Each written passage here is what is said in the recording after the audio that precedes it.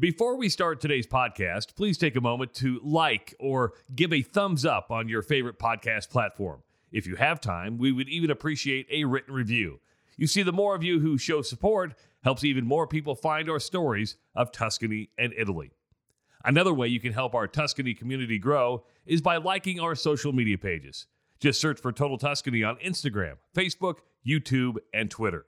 This is the Total Tuscany Podcast with Travis Justice and Pat Capania, episode 80.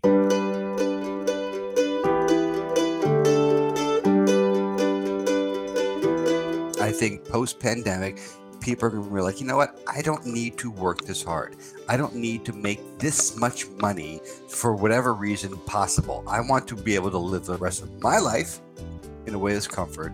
Right? And I want to do so in a place that provides the pleasure that we were denied. What we were denied during the pandemic, right, was the comfort of people being around us at a table. Andrew Cotto is no stranger to the Total Tuscany Podcast.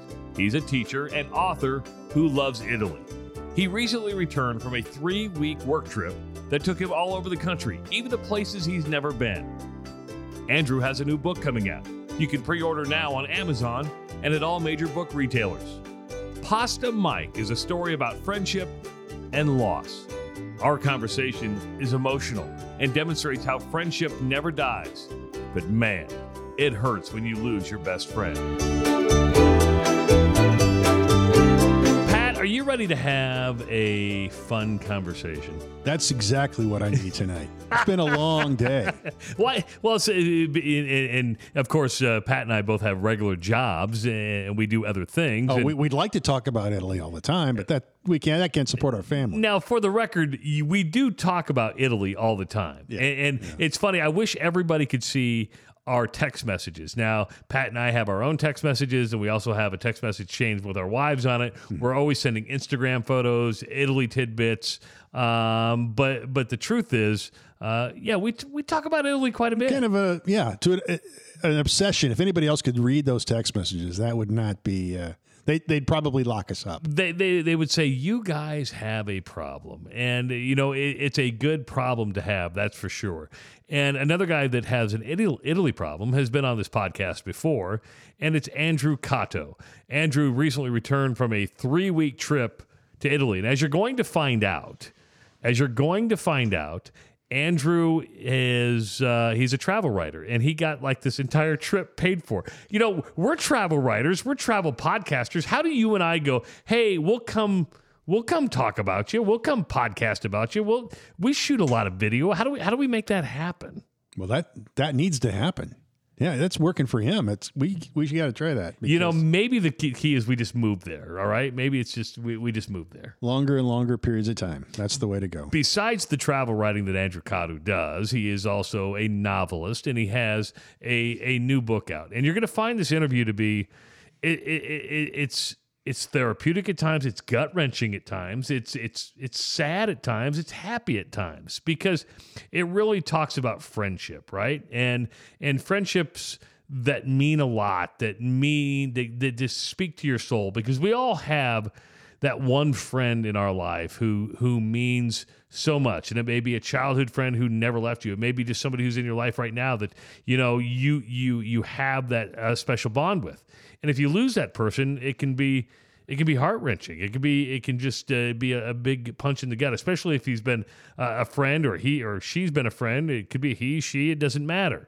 But if you travel together, if you know everything about each other, you lose somebody, and it can be tough to deal with. And that's why Andrew's written his new book, Pasta with Mike. It is for pre-order now on Amazon.com and all major book retailers. And I'm just going to let everybody know before we get started with this interview, there is language on this podcast that, it's not suitable for young children. Exactly. Unless you let your young children swear like sailors, because this was a podcast between 3 men, and 3 men talked like 3 men tend to do. 3 men having an honest conversation about what they're passionate about. And Andrew was drinking wine during his. I was drinking whiskey, and Pat was drinking water, and so he's the most mellow of the 3 during this podcast. Yeah. But I hope you enjoy our conversation. It's enlightening, and it's therapeutic, and it tells a great story. It's our conversation with Andrew Cotto. Andrew, you just got back from a 3-week trip to Italy, and was that like a calling again? Did you feel like after COVID and all the stuff that went on for a year and a half that you just had to get back? Yes. Sorry for my enthusiasm, but yes, I mean, I was dreaming of Italy from the second I heard of the pandemic at an Italian restaurant in New York City for some folks from the Marche who just opened a restaurant, and I heard for the first time there was a pandemic, and it was in Italy, and it was like serious, and I thought, oh my God, and I was thinking of Italy pretty much every moment since that point on, not even knowing it was coming to America, in such thrust. But my dreams of Italy were just completely, enhanced by the idea that I couldn't go there, and so yes.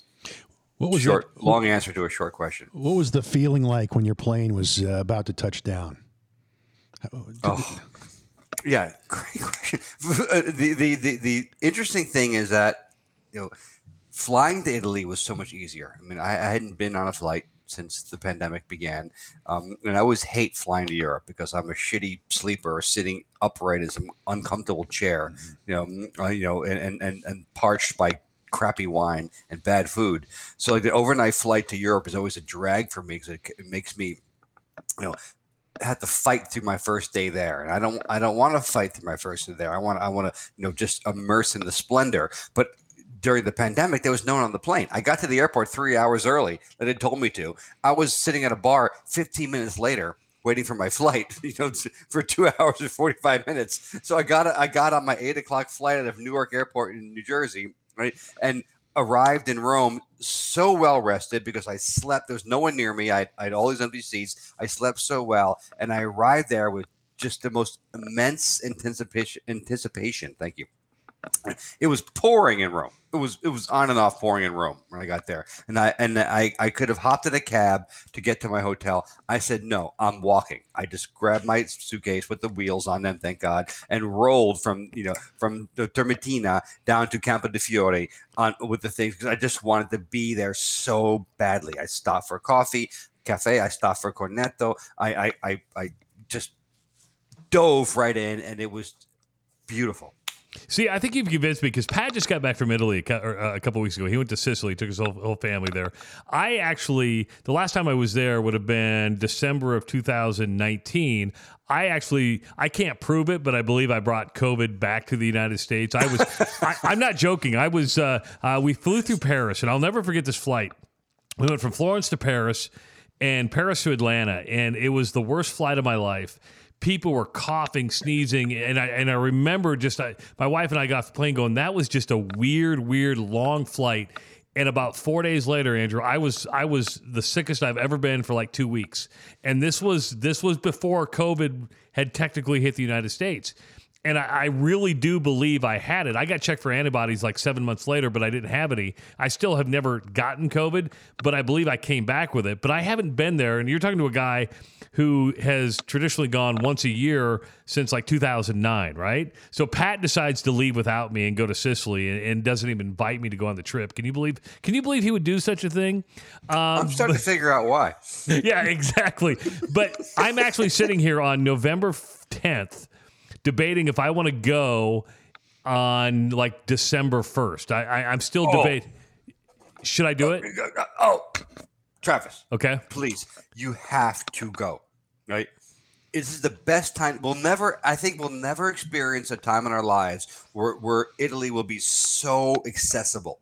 Right? I think it's going to explode post-pandemic.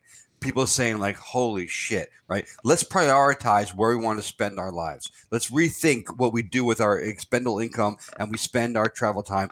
Italy is the place. Can I curse on your show? You can, sure. I don't care. Okay, so fuck Bali and Niagara Falls and all the other like the bucket list shit. No, it's Italy. It's the best place in the world for a post-pandemic existence. It's food, it's wine, it's beauty, it's culture, it's serenity, it's wellness, right? It is wellness. You can immerse in this country in any of the regions, right? And they had the type of experience that we want to experience, which is like living, Your food is amazing, your wine's amazing, your scenery is amazing, the people are amazing, everybody smells good. Right, the dogs are well trained. It is the best place on the earth. It's a heavenly peninsula located where God was picking a weekend house. This would be his place. Well, I thought that before the pandemic, right? But so, I know. So both of you have been then, and I'm sure there's a lot of people going, okay, you've just convinced me, Andrew. So do I have enough? I know I have enough time to buy the tickets to get my hotel. Is there a lot of paperwork? I know I'm vaccinated. What do I have to do? It's simple. It is so simple, right? And packing a test, right? Mm-hmm. There's some shit you got to do with the EU, which I thought was weird. But it's a COVID test 48 hours before you leave, which is simple enough, right? It is your vaccination status, obviously, right? That's it. And they are so good there. I was stunned by how efficient the Italians were. I've never gotten through an airport faster, and they're checking shit like crazy. 87% of Italy is vaccinated, right? As opposed to 80% of America. Right? It's 87%. It's funny you say that because when we were in Sicily, it was like a pandemic reset button, and it took a little while, but yeah, that was the same damn experience. Is that these people they're respecting it, but they're moving on with their life. And how quickly after you land in Rome did you feel different? It was the airport. I mean, literally the airport, because I wasn't doing all that rigmarole that you have to deal with at the airports, right? And I got through it so fast and was in the city center. I mean, I landed at 8 a.m. right, and I was telling my friends, I'll meet you for lunch. Right? I met them for coffee. Right? We had cornetto and cafe because I got there so fast. Everything was so efficient because I know we always make fun of European countries for their bureaucracy and all the things they do. Take so slow to get your high speed Wi-Fi. I get, right? But the way they're running this pandemic is incredible, right? They're doing such a nice job of facilitating the efficiency through their major portals. So the airport was a joke. I rolled to the airport. I took a train into the city, right from the airport. I was having cornetto with my friends at 9 a.m. Roman time, right? And it felt incredible. It also felt incredible to be there, but also it's October, it was October. It's an amazing time to be in Italy. I mean, I am an April October guy for Italy. And I've actually turned into a December guy, believe it or not. I used to be kind of that late March or April. I think Pat was too. Mm-hmm. I've turned into a Christmas market guy. I want to be in Florence and Arezzo during the Christmas time because the Christmas markets are amazing. In Florence, yes. Florence is an amazing place to be. I've experienced an entire year in Italy where that period between November and March was a little bit gloomy. It's the type of conditions that lend themselves to splendor in the spring, throughout the summer and the fall. The burden you bear is in those winter months where it's a little bit gloomy. But yes, just a Christmas in Florence would be great, and I might even do it myself this year. Really, you're thinking about going right back, huh? I'm thinking about moving back there permanently. Really? Yeah. So what in your life has possessed you to do that? I just felt so happy when I was there. This goes back to your previous question, right? The second I landed in Rome and got myself acclimated and grounded and checked in, I was so content. The things that I love most about life are abundant there. Right? It is food, it is wine, it is beauty, physical beauty, it is gorgeous people, is interesting people. It is the ability to change my environment, in a second. I could drive from New York to Boston, and I'm not dogging the US. I love the US. I love New York and Boston. But the time it takes me to go from New York to Boston, I could be on a plane and be in Barcelona. I could be on a plane and be in Amsterdam. So that's beyond Italy. But just within Italy, I could be on a train and be a Piemonte. Or like I did this trip, which I'd never done before, I went to Positano. And my mind exploded. My imagination exploded. You can't see it. I literally, as you were talking, I just texted my wife, said, we're booking tonight. I said, Oh, so yeah. we're going to get done recording this podcast, and I'm going to go book probably. So I want to be in Florence for the tree lighting. So I'll be in probably the first week of December. Are you jealous, Pat? I am. Because you had to go with like all your parents and stuff. I'm just going to go with my wife and have a romantic time with my wife. Yeah. Asshole. So you spend 3 weeks in Italy in October. You land in Rome. Take us through the 3 weeks now. So did you go north and back south? What was the agenda? I'd love to share this with you because I was there as a journalist, and my job is to write about it. So this will help me. So you got somebody to pay for your trip, is what you're saying? It was entirely paid. Yeah. What do you do for a living? I'm a travel writer. Oh, really? Okay. I know. If I can come back in my next life, I'm going to be a travel writer. Wait, I am. How do I get that gig? Can I be a travel podcaster? Sure. Would they pay me to do that? I imagine, but I also imagine that you have an income that's adjacent to this desire. Yes. So my life is, I was I'm a writer and a teacher.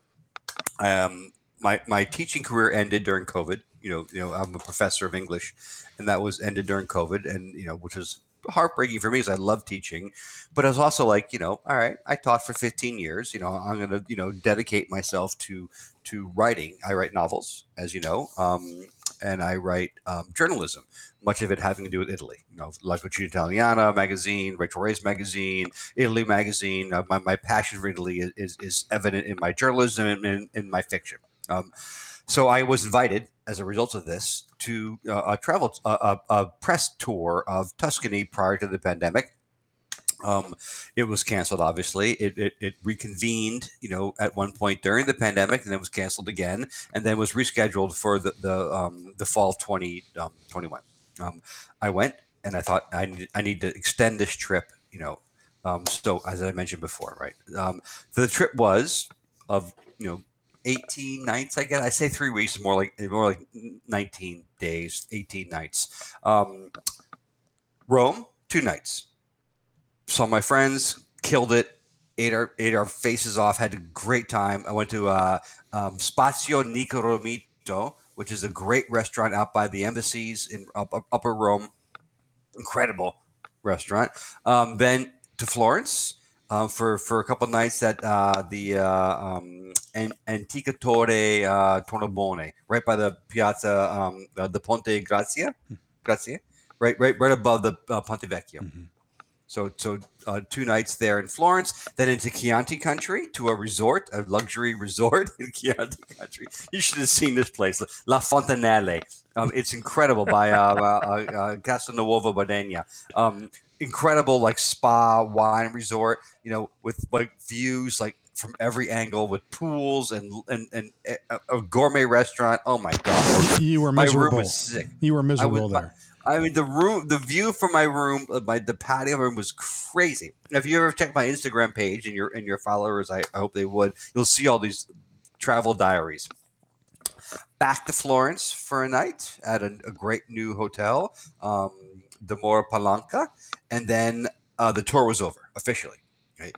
But I'd worked out other arrangements, and I spent 2 nights in Viareggio on the Tuscan coast at a 5-star hotel, the Plaza Dolusi in Viareggio, and I swam. I was fucking swimming I was swimming in the waters off of Tuscany while the Italians are walking by in their parkas, when their dogs are in down jackets. See, I'm diving. See, that's what's funny, because when I go over on Christmas time, right, it'd be 50 degrees and everybody's bundled up with scarves and hats, and I'm wearing, a spring jacket. Tank top. Yeah, well, because where I'm coming from, it's below 0 in December, right? And they're like, oh my God, it's 35 degrees, which is what, 0 degrees Celsius. They're like, what's wrong with you? Nothing's wrong with me. It's warm here. I know. I mean, and they're also miserable by it, just internally frozen. So Viareggio, I went back to Florence for another night at the craziest hotel called the 25 Hours. It's an Eastern European, I think, oriented chain. There's one in Denmark, one in Berlin, one in Euro hipster cities, and there's one in Florence now, and it was like, the Florentines were blown away. Like, what the hell is this place? It just opened up. It's huge. It's spectacular. I was there for a night. Then I went into Chianti country again, and I went back to this wine resort called Dievole, but near Castelnuovo, Bardegna. It was incredible, just beautiful resort, and they make amazing Chianti Classicos there, in reservas, and they do variations. We're eating and drinking and tasting. I feel like I'm talking too much here, but I can't stop talking. No, we're living vicariously. So. Yeah, good. But I also think it's interesting to see what you can do in a 3-week time. Now, not everybody's going to be a travel writer. Not everybody's going to get everything paid for here. But I think it gives people a good idea. Did you feel like you were moving too much? Because when I go to Italy, I like to have like one hotel room for like 10 days. Did you feel like you were on the move too much? Oh, I definitely was, and then that's the compromise for like having it paid for, is that I can't, like, no one's going to put me up for 10 days in their hotel, right? They put me up for 2 days or sometimes 1 day, right, in exchange for the complimentary room. But like, you have to move on because my job is to assess the area, be able to write about it and move on. So yes, I would have much preferred to have been stationary.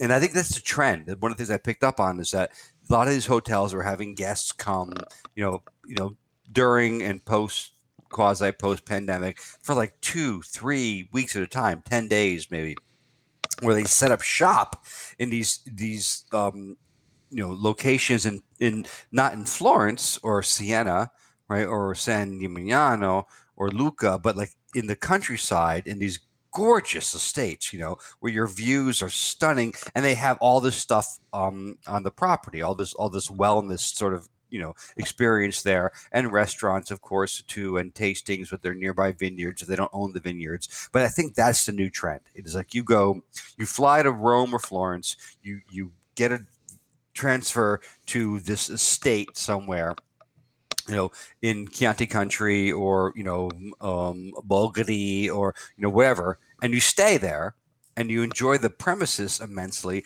and you day trip to Siena and Florence and wherever. Interesting. I mean, that's fabulous. So you're in Tuscany then. Then after Tuscany, what do you do? How long are you in Tuscany, and then where do you go after that? I was in Tuscany for a couple more days, and I went to Positano, where I'd never been. I'd never been to the Amalfi Coast. I'd always knew, of course, what it was and had this idea in my head of what it was like. But I'm so in love with Tuscany, and subsequently to Rome, which is so nearby, and also I have great connections in Venice. I've so many friends there, so like I feel like, and Le Marche and Abruzzo, I feel like my Italy regions were sort of covered, so I wasn't that curious about the Amalfi Coast, even though I know it was spectacular and everybody loves it, and then it's such a regular part of the typical Italian tour. But someone offered me 2 nights in a hotel there. One of my restaurant PR associates here in New York, says she represents a hotel in Positano. So I went to Positano. I took the train to Salerno, then the boat up the Amalfi Coast to Positano. And by the time I even got to Positano, I was 17 years old and in love for the first time. It was just so beautiful, and mind-boggling that this city sort of erupts out of this coastline. Like, not erupts, it gently emerges out of this shoreline into these mountains, and it is so beautiful. Have you guys been there? We've been to Sorrento. We've been to Sorrento, never been to Positano. I was going to ask you because I don't like change, right? I'm one of these guys that really doesn't like change that much. So my question to you was, have you been to? I focus on Tuscany because I'm just one of those guys that I'm a creature of habit. Pat finally went to Sicily this last time. Mm-hmm. But since have you ever been to Como and Amalfi? What do you like? Because I hear people love Lake Como just as much as they love the Amalfi Coast. Have you been to both? No, I haven't been to Lake Como. I mean, I hadn't been to Amalfi until now, and I'm less intrigued by Lake Como because I don't know. No, that's fair. It's a lake. I don't know. I'm like you guys where I like my mainstays. And so I love my Tuscany. Tuscany's my heart. I'm a Florentine. I'm a Toscano. I'll get the tattoo across my chest. Toscana forever. So, right? See, I'll venture from there. I'm blue collar. I'm C&Es, man. I'm a Florentine. I'm sorry. I'm with him. Yeah, I'm a Florentine. So I live in Florence. If you go back now and you stay 3 months. Where are you going to go? You're going to go to Florence. Florence, not to Positano, not up to Piedmont. Florence. Okay. No, I want to live in Florence. I think that, and I was always, my debate was between Florence and Rome. And Rome is more. I'm a New Yorker, so Rome is much more akin to New York than Florence. I happened to live in Florence for a year. I lived in Rome for a summer, but I am connected emotionally, socially, culturally to Florence. I'm a Florentine. I adopted myself to their land. All right. And then from there I can go all the other places. But I'm a Florentine. I'm gonna live in Santo Spirito, or I'm gonna live in Fiesole. I haven't decided. And both great places. We had friends that live in Santo Spirito, and I totally understand that. Would you ever live outside the walls, though? Would you ever tend to go? Yep. You would? Yeah. Yes. Fiesole is outside the walls, and I lived in Bagnolipoli, which is south of the city. I live in Chianti. I'm a city guy, though, so I really gotta be there. And Florence isn't even much of a city. I mean, it's like Boston cut in half in my mind, and I can probably manage my own, desires for immersion and experience in Florence. I think I'd have to live with it. Was that a New Yorker's kind of dig at Boston? I think did you get that? Because Pat, you're a Bostonian? No. It's funny because Florence to us we live in Omaha, Nebraska, right? And we think Florence is small because the airport is even a lot smaller than the Omaha, Nebraska airport, right? So when you said Boston cut in half, I'm like, I think you probably meant maybe a third or an eighth when it really comes down to Boston. Yeah, like a piece of pizza. True. So Pat, I hope you don't mind me saying this. I hope I'm not relaying any personal information, but this is the drum roll. Then he's going to relay something personal. Right. He's rolling his eyes now. So careful, Travis. He revealed to me before we started tonight that you're starting the dual citizenship process. I am, and I was thinking, are you a dual citizen? And if you're not, are you thinking about going there? Yes, and I'm not, and yes, I am. Okay, I absolutely am. I alluded to this before. I have a son who's 15. I think when he finishes high school, and goes off to college, hopefully, living there is where I want to be. It just, it's the place where I'm the most happy, right? And and I could sustain myself as a writer there. I can report from Italy on the ground probably more efficiently than I do from here in New York. So I'm definitely thinking about that citizenship thing, and I do have ancestry there, so I hopefully that will facilitate that. Well, the good news coming up on probably the next episode of the Total Tuscany podcast, we're going to do the process of going through dual citizenship because Pat's doing it right now. Oh no shit! I'm listening. Yeah, so he's got a consultant. So we're going to take you through the pros, the cons, the what to do. So that will be a podcast episode you will want to listen to, my friend. I absolutely will. I will listen to all your podcast episodes, but I think that there's going to be a big movement towards expats, an expat. Okay. So look at diaspora. Me. I don't disagree with anything you're saying. I don't. Matter of fact, I agree with it. I'm the happiest. It's funny because I haven't taken any time off for a long time. And my wife's like, you really got to go. You need to decompress. I am happiest over there. I am as scared as all get out because I as much as I like to think I'm pretty accomplished in my life, which I've accomplished a lot, but I'm a routine guy, right? And I'm scared to take that leap to sell everything and go. And I know I should, but I'm 51 years old and I'm like, I'd be giving up everything. Well, I'm going through a midlife crisis. Well, for the third time in my life. I think that's called midlife. I think midlife is all about a crisis, right? Yeah. It's no deviation from the norm. Midlife is about a crisis. We're figuring out, what we've been through and where we're going. That's the challenge of this passage, right? And I think that what you're thinking is probably beyond typical for people in your environment and probably my environment too, right? But you want to think about what the things that make you happy, where you are the most happiest, right? Because you don't want to look back on your life and think, I should have done this, I could have done that. Why not, right? If you have the means to put yourself in a place where you are, I don't have the means. I mean, I would like to have to cash out a 401k and go, let's go try this for a year. Because my wife always reminds me, she goes, Trav, at the end of the day, we're just floating on a big rock around the sun. Right. Well, that's true. I'm over elaborating on my methodology here, but the idea is just fucking do it. Yeah. Well, I don't know if it's because of what this podcast or what, but we seem to be seeing more and more people saying, "Hey, I'm thinking seriously about going." Do you see the tempo of at least that conversation picking up? And absolutely. And over the next few years, do you see more and more people heading over there? Yes, I think like in the 1920s there was an expat movement after World War I, right? After World War I, and people were sort of stunned by the existential crisis that they encountered.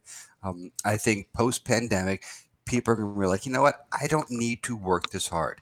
I don't need to make this much money for whatever reason possible. I want to be able to live the rest of my life in a way that's comfort, right? And I want to do so in a place that provides the pleasure that we were denied. What we were denied during the pandemic, right, was the comfort of people being around us at a table, right?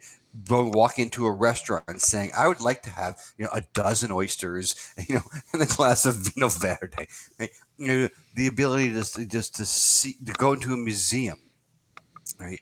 And so I think that the emphasis on enjoying our lives, as opposed to preparing for to live for 1,000 years, to save and save and save and or whatever, or be committed to our jobs, I think is going to change. I think we're looking at a new paradigm, which is one that's probably more akin to the Greeks or the Renaissance Italians, or we really appreciate the things that are available to us, that provide us pleasure and happiness. So we'll get to your new book in just a moment. It's coming out, I believe, in January 2022. But you were there on a writing junket, should we say? Did you get inspired for a new book while you were over there? Did you look for inspiration there? And when you write a book, are you just wake up in the middle of the night and it comes to you, or do you go searching for a new book idea when you travel over there?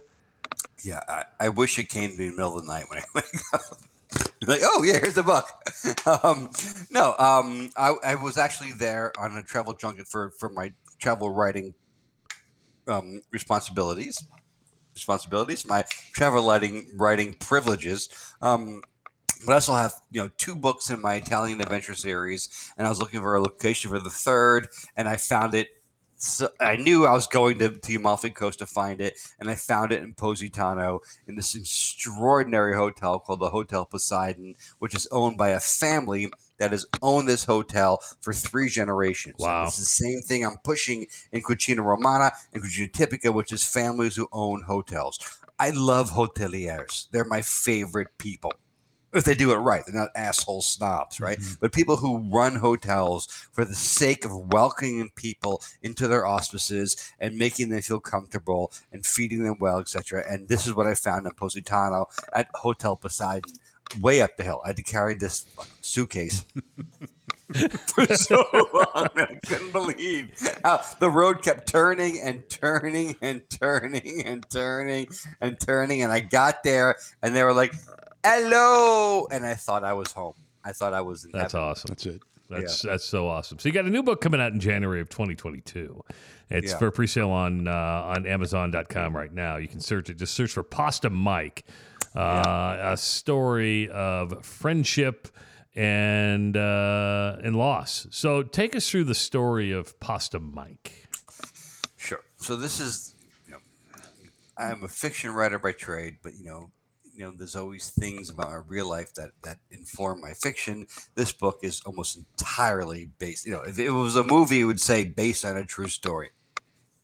Um, I was born 5 days apart and 5 houses away from a guy named Mike O'Shea, and we were baptized together in the same water. Our mothers were, rubbing bellies when they were pregnant. He was my best friend. My whole life. Couldn't have been closer to anyone in my life than him, and I say that with respect to people, the woman I was married to, and my parents. This is the closest person in my life, and he died from leukemia 8 years ago, and it kind of destroyed me. But I felt compelled as a storyteller to reflect upon that, and I started doing so in articles for websites and magazines, and it didn't seem like enough. I feel like I had to really pay tribute to his life, so I intended to write a memoir. I was going to go Joan Didion, if you know her, the Year of Magical Thinking, about what it's like to lose someone who's so close to you. If you don't know this book, she lost her husband and her daughter in a very short period of time, and it really wrecked her. I was going to attempt something like that, but I just couldn't make it I couldn't make it autobiographical because it was too painful. So I fictionalized our lives and put me and Mike in a situation where we're lifted out of our childhoods in one area and blopped in one another to absolve everyone else from being part of the story. But the idea is how important it is to have friends who are males. You guys are pals. This is great. Mm-hmm. This is great content, right? You guys. I mean, you guys are really good friends. And it's funny because people think Tuscany is just like this place for women, right? Pat and I first went together as families in 2020 or 2009, and we've been basically.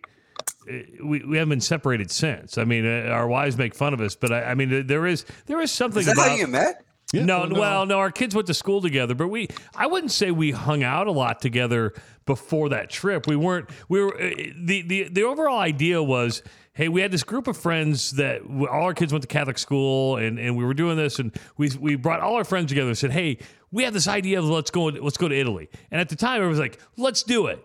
At the end of it, when reality set in, it was just me and Pat left.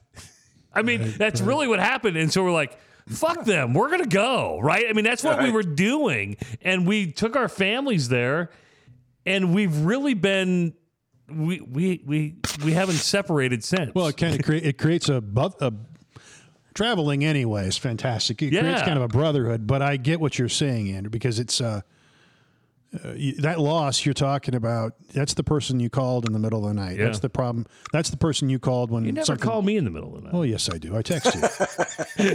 Well, not yet. That's because he's a good man. He doesn't need you.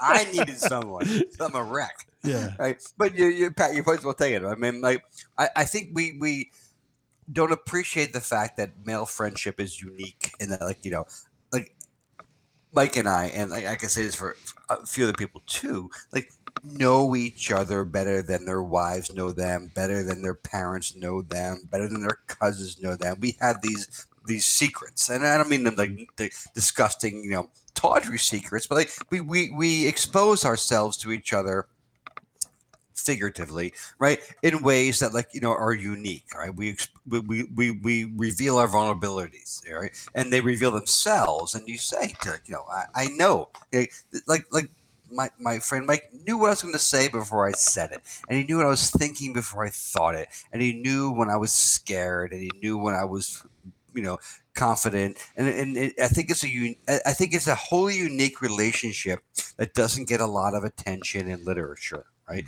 we have sister narratives, we have mother's daughter narratives, we have father's sons narratives. We don't have friend narratives that much, right? And I think the friend narratives for males, right, is really important because we are way more integral into our lives than we give credit for.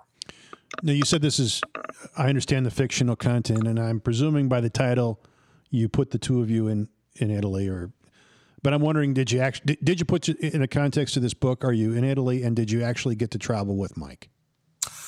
Well, yeah. So the title conjures Italy, but it takes place in New York City. But the characters do travel to Italy together at one point during the story, and it's very true to life, right? I mean, he is him. It's such a weak version of thin fiction that he's called Mike O'Shea, which is my name. I'm called Andy Cotto, which is my name, right? So it's almost like Russian or something, I plopped us in a different environment. But it takes place mostly in New York City. Where the characters live in my imagination. That we grew up in New Jersey, but it's the same. And did you get to travel with Mike? Oh my God, yes. So we went. Our last trip together was for our. Literally, we were baptized together. That's and the baptism was indicative of our closeness. I saw him every day of my childhood. Right, he was So for our 30th birthdays, we did this. For our 40th birthdays, him and I went to Italy together. Right. He joined me in Ireland. I was living in Ireland for a little while. He was there. I've never spent more time with anyone in my entire life than this friend of mine. Right? My entire childhood, much of my adulthood. So yes. So and he's Irish, but he loves Italian food. That's the joke. The pasta Mike thing is a joke. He's like an Italian. It's an Irish Italian neighbor they live in. And he makes himself Italian because he loves pasta so much. So, okay, we're buddies now, right? We're buddies? Yeah. Are we in a place of vulnerability? Of course. Okay, so I'm going to ask you a question. I'm actually getting serious.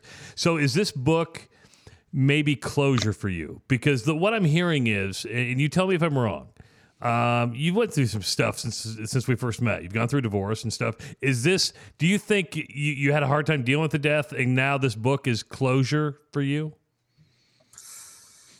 I wish it was, and it's part of the problem I have with all this is that these terms like closure. There is no closure, normal, right? There's never closure. There's not. I mean, and a new normal. I heard that a lot. I heard a lot of I got a ton of advice. Actually, I got much more advice when my mother died. A few years before Mike died, who was also like my closest friend. I've written that that my mother and Mike were the two people who knew me best and loved me regardless.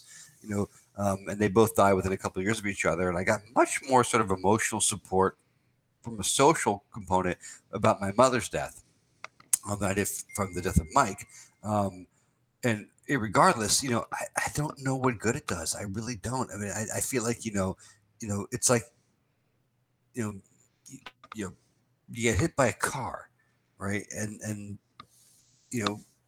people can say things to you about what it's like to be hit by a car, but you've still been hit by a car. And it's I think that's a healthier way to look at it. Like, be like, wow, I'm not going to get back to where I was. I'm not going to resume a normal. I'm going to figure out how I, live my life. Right.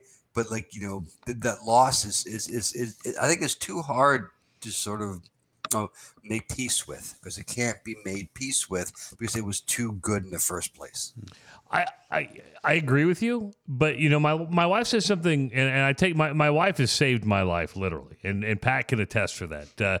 She saved my life, but when she talks about death, the one thing you have to remember though is that life is for the living. Though, if you hang on to death too long, it will destroy you. Right? I mean, you and now you're living your life. You're like, you know what? I want to live in Florence. You see that I've got to live, and whether that's living for Mike or whatever, you seem to be like at this place. Like I'm going to live. I'm going to go. Yes or no? Yes, I agree with that. And forgive me if I seem dour. I'm not. I don't think I'm you're an dour. optimist. I'm also a pragmatist and a critical thinker, and I like to think about these things not as they pertain to me, but how they might pertain to other people going through these situations too. We're trying to wrestling with this, As I think someone who writes for with most of their free time writing, I'm trying to capture the experience that as it pertains to us at large. So I know this issue of loss and etc. Is complicated, and I understand your point, and I think that there is a way to find a peace with it and move on. My complaint is that I think we sort of like hallmark it. We make it too like, oh, it's okay. You lost someone who's so important to you. You will get through it. You'll be okay. You'll remember them. We simplify it too much, and I think your wife's point is well taken. That it's far more complicated than we give it credit for, but it has to be accomplished in order to be healthy and move on. It sounds like this book is cathartic, right? It would help anybody that's trying to overcome or get past that hole in their life and find a way. I think particularly for like men who lose their friends. I mean that's the idea. It's like that we don't talk about. We talk about loss a lot, right? We talk about losing husbands and wives and mothers and daughter and children, God forbid, right? And etc. We don't talk a lot about losing our friends, and my favorite story. I think the narrative that made me want to be a storyteller is "Stand by Me," the Stephen King novella. Awesome. That became a movie. The movie. It was called The Body as a novella, but it came "Stand by Me" as a film. Understandably so. It's a horrible title of a story, movie The Body. But the idea, what we experience as men together is so wholly unique. Right? And it's become jocktify, like, oh, bro culture bullshit, right? But we need each other, right? Well, we have the same experience in life together, and and so much of that experience is relegated to playing golf or basketball or to go to a bar, but it's like being together. We need to recognize that we love each other. Like women recognize they love each other as friends too. And I think that's a really healthy thing for the world. And you know what? If you can and go to Italy with one another and eat pasta and share good times. Well, that's why I love Italy so much. That's the epicenter of that nurturing, right? It really is. And now, so people can now. The book's not available yet, and it is available. Oh, it is. How come it still says pre-order on Amazon? Well, it's available. It's available for pre-order. So you can order it on Amazon, and it will ship to you in January, but it's available to order. But here's the cool thing about the pre-order. You tell me if I'm wrong, because I think music is like this too. The pre-order is big because then once it's available, you kind of move up the ratings, right? I mean, so you want the pre-order. I might get there. I actually might get to that. The irony of ironies, like my seventh book, my seventh novel, will reach a level of public recognition, and I had to do so on the back of my friend. I was I know he'd be like, "It's cool, and it's great," but I feel like. But you know what that means? It means he's with you. Right? It means he's still guiding with you, right? I mean, that's the way I look at it. I mean, I still look at he's there with you every single day. Well, that's for sure. There's no way he's not. I mean, that I believe. I don't know if you're superstitious, if you're a believer, but has anything happened since his death that you're like, oh my God, Mike's here with me right now? Maybe. Well, I mean, I think about him so much that I wonder if I'm able to recognize that the intervention. Yeah. But there's a woman from our hometown who we didn't know growing up, and she's a medium, and I believe in mediums. Do you guys believe in mediums? Yes. Yeah, I think so. Yeah. I've had one in the house before, and I'm always somewhat of a skeptic because I'm a journalist by nature, so I always ask questions and I question everything. So. I do believe. I believe there are hoaxes. I think there are people who take advantage of it. Of course, but I do believe there are people who have that gift. Yes, and I'm skeptical as well, Travis. But there was a woman who connected with us who knew from our hometown, who knew both of us. Tangentially, both of us never knew her growing up. Some people connected us for a reason, and she said to me, I'm reaching out to you because I'm hearing this voice that is connecting me to you. and it's saying Ann, Ann, Ann, and I immediately rolled my eyes and said, I don't know anybody named Ann, right? I don't, so like, and I didn't know who she was, at the time too well, right? And assumed it was some sort of gaffe or ploy or whatever, right? Then I thought to myself subsequently that Mike used to call me And, right? Instead of Andy, he'd call me And, right? So I thought, oh my God, it was him saying And, and she was hearing it as and I don't know. I mean, it's possible, right? I mean, anything's possible. It's close enough. It's close enough that it feels it, right? Yeah. And I feel like shit because he might have been like, and. I mean, it's me. And I'm like, fuck that. I don't know this guy. I mean, God, I hope I really didn't blow him off. So the book's going to be pre-order now. You can get it on Amazon.com. So or your local bookstore. It's a traditionally published novel. Okay. So if your local bookstore can who order it, goes to a bookstore anymore? Nobody goes to a bookstore anymore.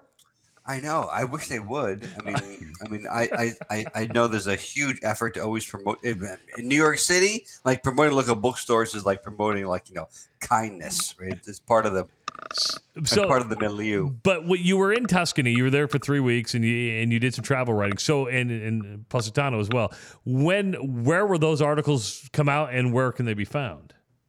I don't know yet. I mean, what you do as a journalist is you go, and you hit the ground, and you research. Then you come back and you start pitching stories. So I'm pitching my stories now. Okay. And I'm pitching them to the major American travel magazines, et cetera, et cetera. What I am definitely doing though is writing an article for Italy magazine that's sort of reflective of John Steinbeck's article on Positano. Mm-hmm. You familiar with this? John Steinbeck wrote of Mice and Men, and wrote a very famous essay about his first experience in Positano in the 50s. And I was inspired by that when I went to Positano, and I've been granted permission by Italy Magazine to sort of do my 2.0 version of like what it's like to see Positano for the first time. Andrew, I'm going to let you know something. You happen to be maybe the guest that's had the longest podcast on TotalTuscany.com. Just to let you know. I mean, that's... I'm sorry about that. No, that's perfectly fine. A couple of suggestions. I think you and I and Pat should do like a man trip to Tuscany sometime. I think it would be a blast. And sure. And I'm not kidding here. You are invited, and I'd love you to get out of New York. Maybe sometime in January, February, whenever. Come to Omaha, Nebraska. You have a place to stay in. We both have fairly large houses and rooms that you could stay in. We'd love to host you for a weekend, 3 or 4 days. And, oh, how sweet! Yeah, I'd love that. Yeah. Is there any steak out there? There's a few. If you like red meat, we have plenty of places for you to go. Yeah, I do. And that'd be awesome. I'd love to see you guys too. I mean, I think we are, what I'm sort of perseverating on earlier is like this passion for Italy is something that we share, and I'm certain that if we experience it together, in Omaha or Toscana, it would be the same. So I'd love to see you guys. That would be totally awesome. Pasta with Mike is the book. Pre-order it now. You can get it on Amazon.com or any major book retailer or bookstore. Andrew Cotto has been our guest on the Total Tuscany podcast. Andrew, always a pleasure, and I can't wait to have you back again. Thank you so much for having me. Travis, that is, I would have to say that interviewing Andrew Cotto has to be one of my favorite podcasts. He is one easy person to talk with. It's one of those things where you're like, gosh, should we do like a monthly podcast with Andrew? Because we could have really deep conversations and just about all sorts of things. I don't know if he would be willing to come on for a month at a time. But my question is, am I like your best friend? Am I that friend? No, here we go. It's this. Would you miss me? Would you miss me, Pat? I would miss you. I'll be vulnerable, Pat? And I'll miss you. And I think he's right. Everybody that's listening to this, that if you lose that person that you are close with, however that is, whether it's your spouse or your buddy, and you're traveling, it's not the same. You can't You can't go look at you can't look at the Grand Canyon. You can't look at the Duomo in Florence and not share it with that person that's your friend. Yeah, I mean, it is something tough to get over. And I like to think that I'm more vulnerable than you are. I'm definitely more extroverted than you are. But, I mean, we all go through loss at some time. And sometimes it just takes you by surprise. And to be able to write about that, I think this is a tremendous gift that Andrew has given. And again, I don't think you have to be male to read this book. I think you can be female. I think this book will, if you can relate it to loss and put your mind in that area, I think that's something everybody can relate to, because at some point in our lives, we're going to have to go through it at some point, right? I mean, that's just a fact. If you don't follow Total Tuscany on the social media channels, please do so. You can find us on Facebook, you can find us on Twitter, and you can find us on Instagram. Just search Total Tuscany. If you like what you heard today on the podcast, minus all the curse words, please share this podcast with your friends, because, well, the truth is we want to spread the word of Tuscany. We want to spread the word of Italy. And we're really working on, I shouldn't say we, Pat is really working on a really informative podcast in our next episode, and that is, how to get that dual citizenship. How do you take that step to become a citizen of Italy? I'm ready to go. Let's go. Let's sign up. See, Pat's ready to go because he has the last name Campagna. I have the last name Justice. That's not going to get me dual citizenship. No. It's not. But again, like us on our social media channels. If you like this podcast, give it a like. And please take the time to give it a review, because the more people that review this podcast, the more people that like this podcast, the more people that see this podcast then. For Pat Campagna, I'm Travis Justice. We will talk to you next time on the Total Tuscany podcast.